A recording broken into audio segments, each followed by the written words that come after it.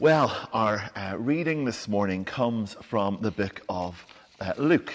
It's from chapter 24, and Luke 24 is a really interesting chapter. It's quite the journey. It takes us from Jesus rising right the way through quite a long section we're going to think about today, about the road to Emmaus, and finishes up with Jesus appearing to the disciples and finally his ascension. One chapter, an awful lot of ground covered. This morning we are thinking about the Emmaus Road story. And for many of us, I don't know about you, who are into maybe word associations and who think of one thing connecting to another, when we hear Emmaus Road, I think any of us who have any Bible knowledge think the Damascus Road as well. It's those two New Testament road stories. And I think it's good for us to think about them like that, because the Damascus story is quite a shocking story. As you know, there's a shocking experience for Paul, where God turns up, he's blinded, and he's totally changed by the experience. And for some of us, that's a very common faith experience. We have an experience of God, and our lives are changed completely and radically. The Emmaus Road story that we're thinking about today, it's slightly different. It's more incremental. It's a journey of faith. It gives our disciples a number of opportunities to walk with Jesus before they finally get it. And I think when we think about this story, we think about it in a slightly different way than this sort of Damascus bing bang boom sort of story. This is very familiar for us. When we think about it, we're thinking about some disciples who are trying to process some things. I don't know if you're an external processor. I know a lot of Irish people are. We love to talk and talk and talk and talk. When we're thinking about something, we talk it out. We phone somebody. We ask somebody. We talk a little bit more about it.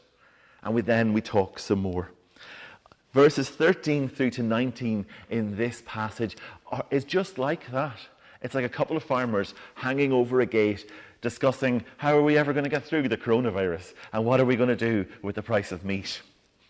Actually, here we see some disciples trying to make sense of what's going on in the world that they've experienced after the death and the resurrection of Jesus. They're trying to work it out. They're walking along side by side, chatting and talking. And then they move into this experience where Jesus walks alongside, but they don't know who he is. They don't know who he is.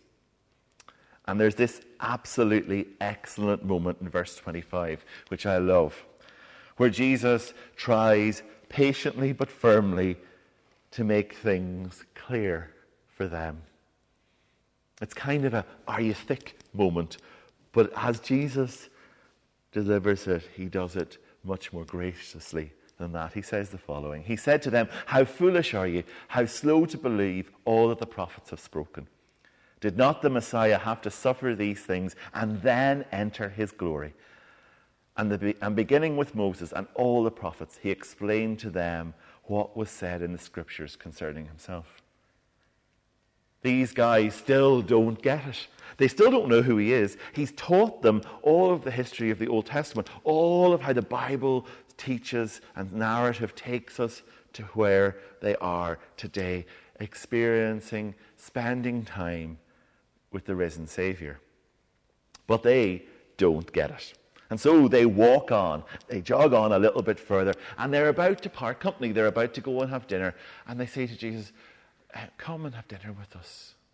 Still not knowing who the stranger that they were with actually was. And so they sat down to get dinner. They had heard so much, and yet in a moment of doing, it all becomes clear. Jesus lifts the bread. He took the bread, he gave thanks, he broke it, and he gave it to them. It reminds us in our day of communion. But to these disciples, it reminds us of some of the experiences they would have had around Passover. It might also have reminded them when Jesus blessed the bread and broke it and fed 5,000. That physical act made it clear for these disciples. They understood who they were with, and at that moment, Jesus disappears. It's a wakey moment. It's a moment of clarity, of knowing who God is in their lives in a whole new way, of experiencing a Jesus whom they have known in a way they have never known him before. Their eyes were opened. And after Jesus has disappeared, they have this moment where they remember, were our hearts not burning with us while he talked on that road? They had known there was something of him, but they didn't completely know who he was. A revelation, a clearer understanding of Jesus in their lives, of Jesus as a life changer, but not in an instant moment like the Damascus Road, but in a moment where they journey with him, where they've received his word, where they have broken bread together, and finally where the purpose and the power of Jesus is revealed to them. Last week, when we thought about Thomas, he needed to feel Jesus. He needed to put his hands in his hands. This week, with these disciples, we see disciples that take a little bit of longer, whose faith is developed through the journey and experience of knowing who Jesus is, through time, through word, and through experience.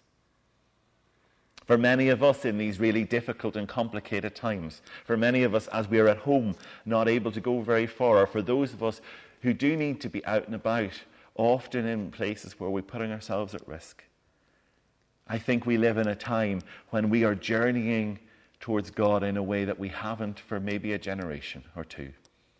And so, Lord, I pray that as we come to the end of our thoughts together, that the Emmaus Road may be something that points us to knowing who Jesus is in a deeper and more meaningful way.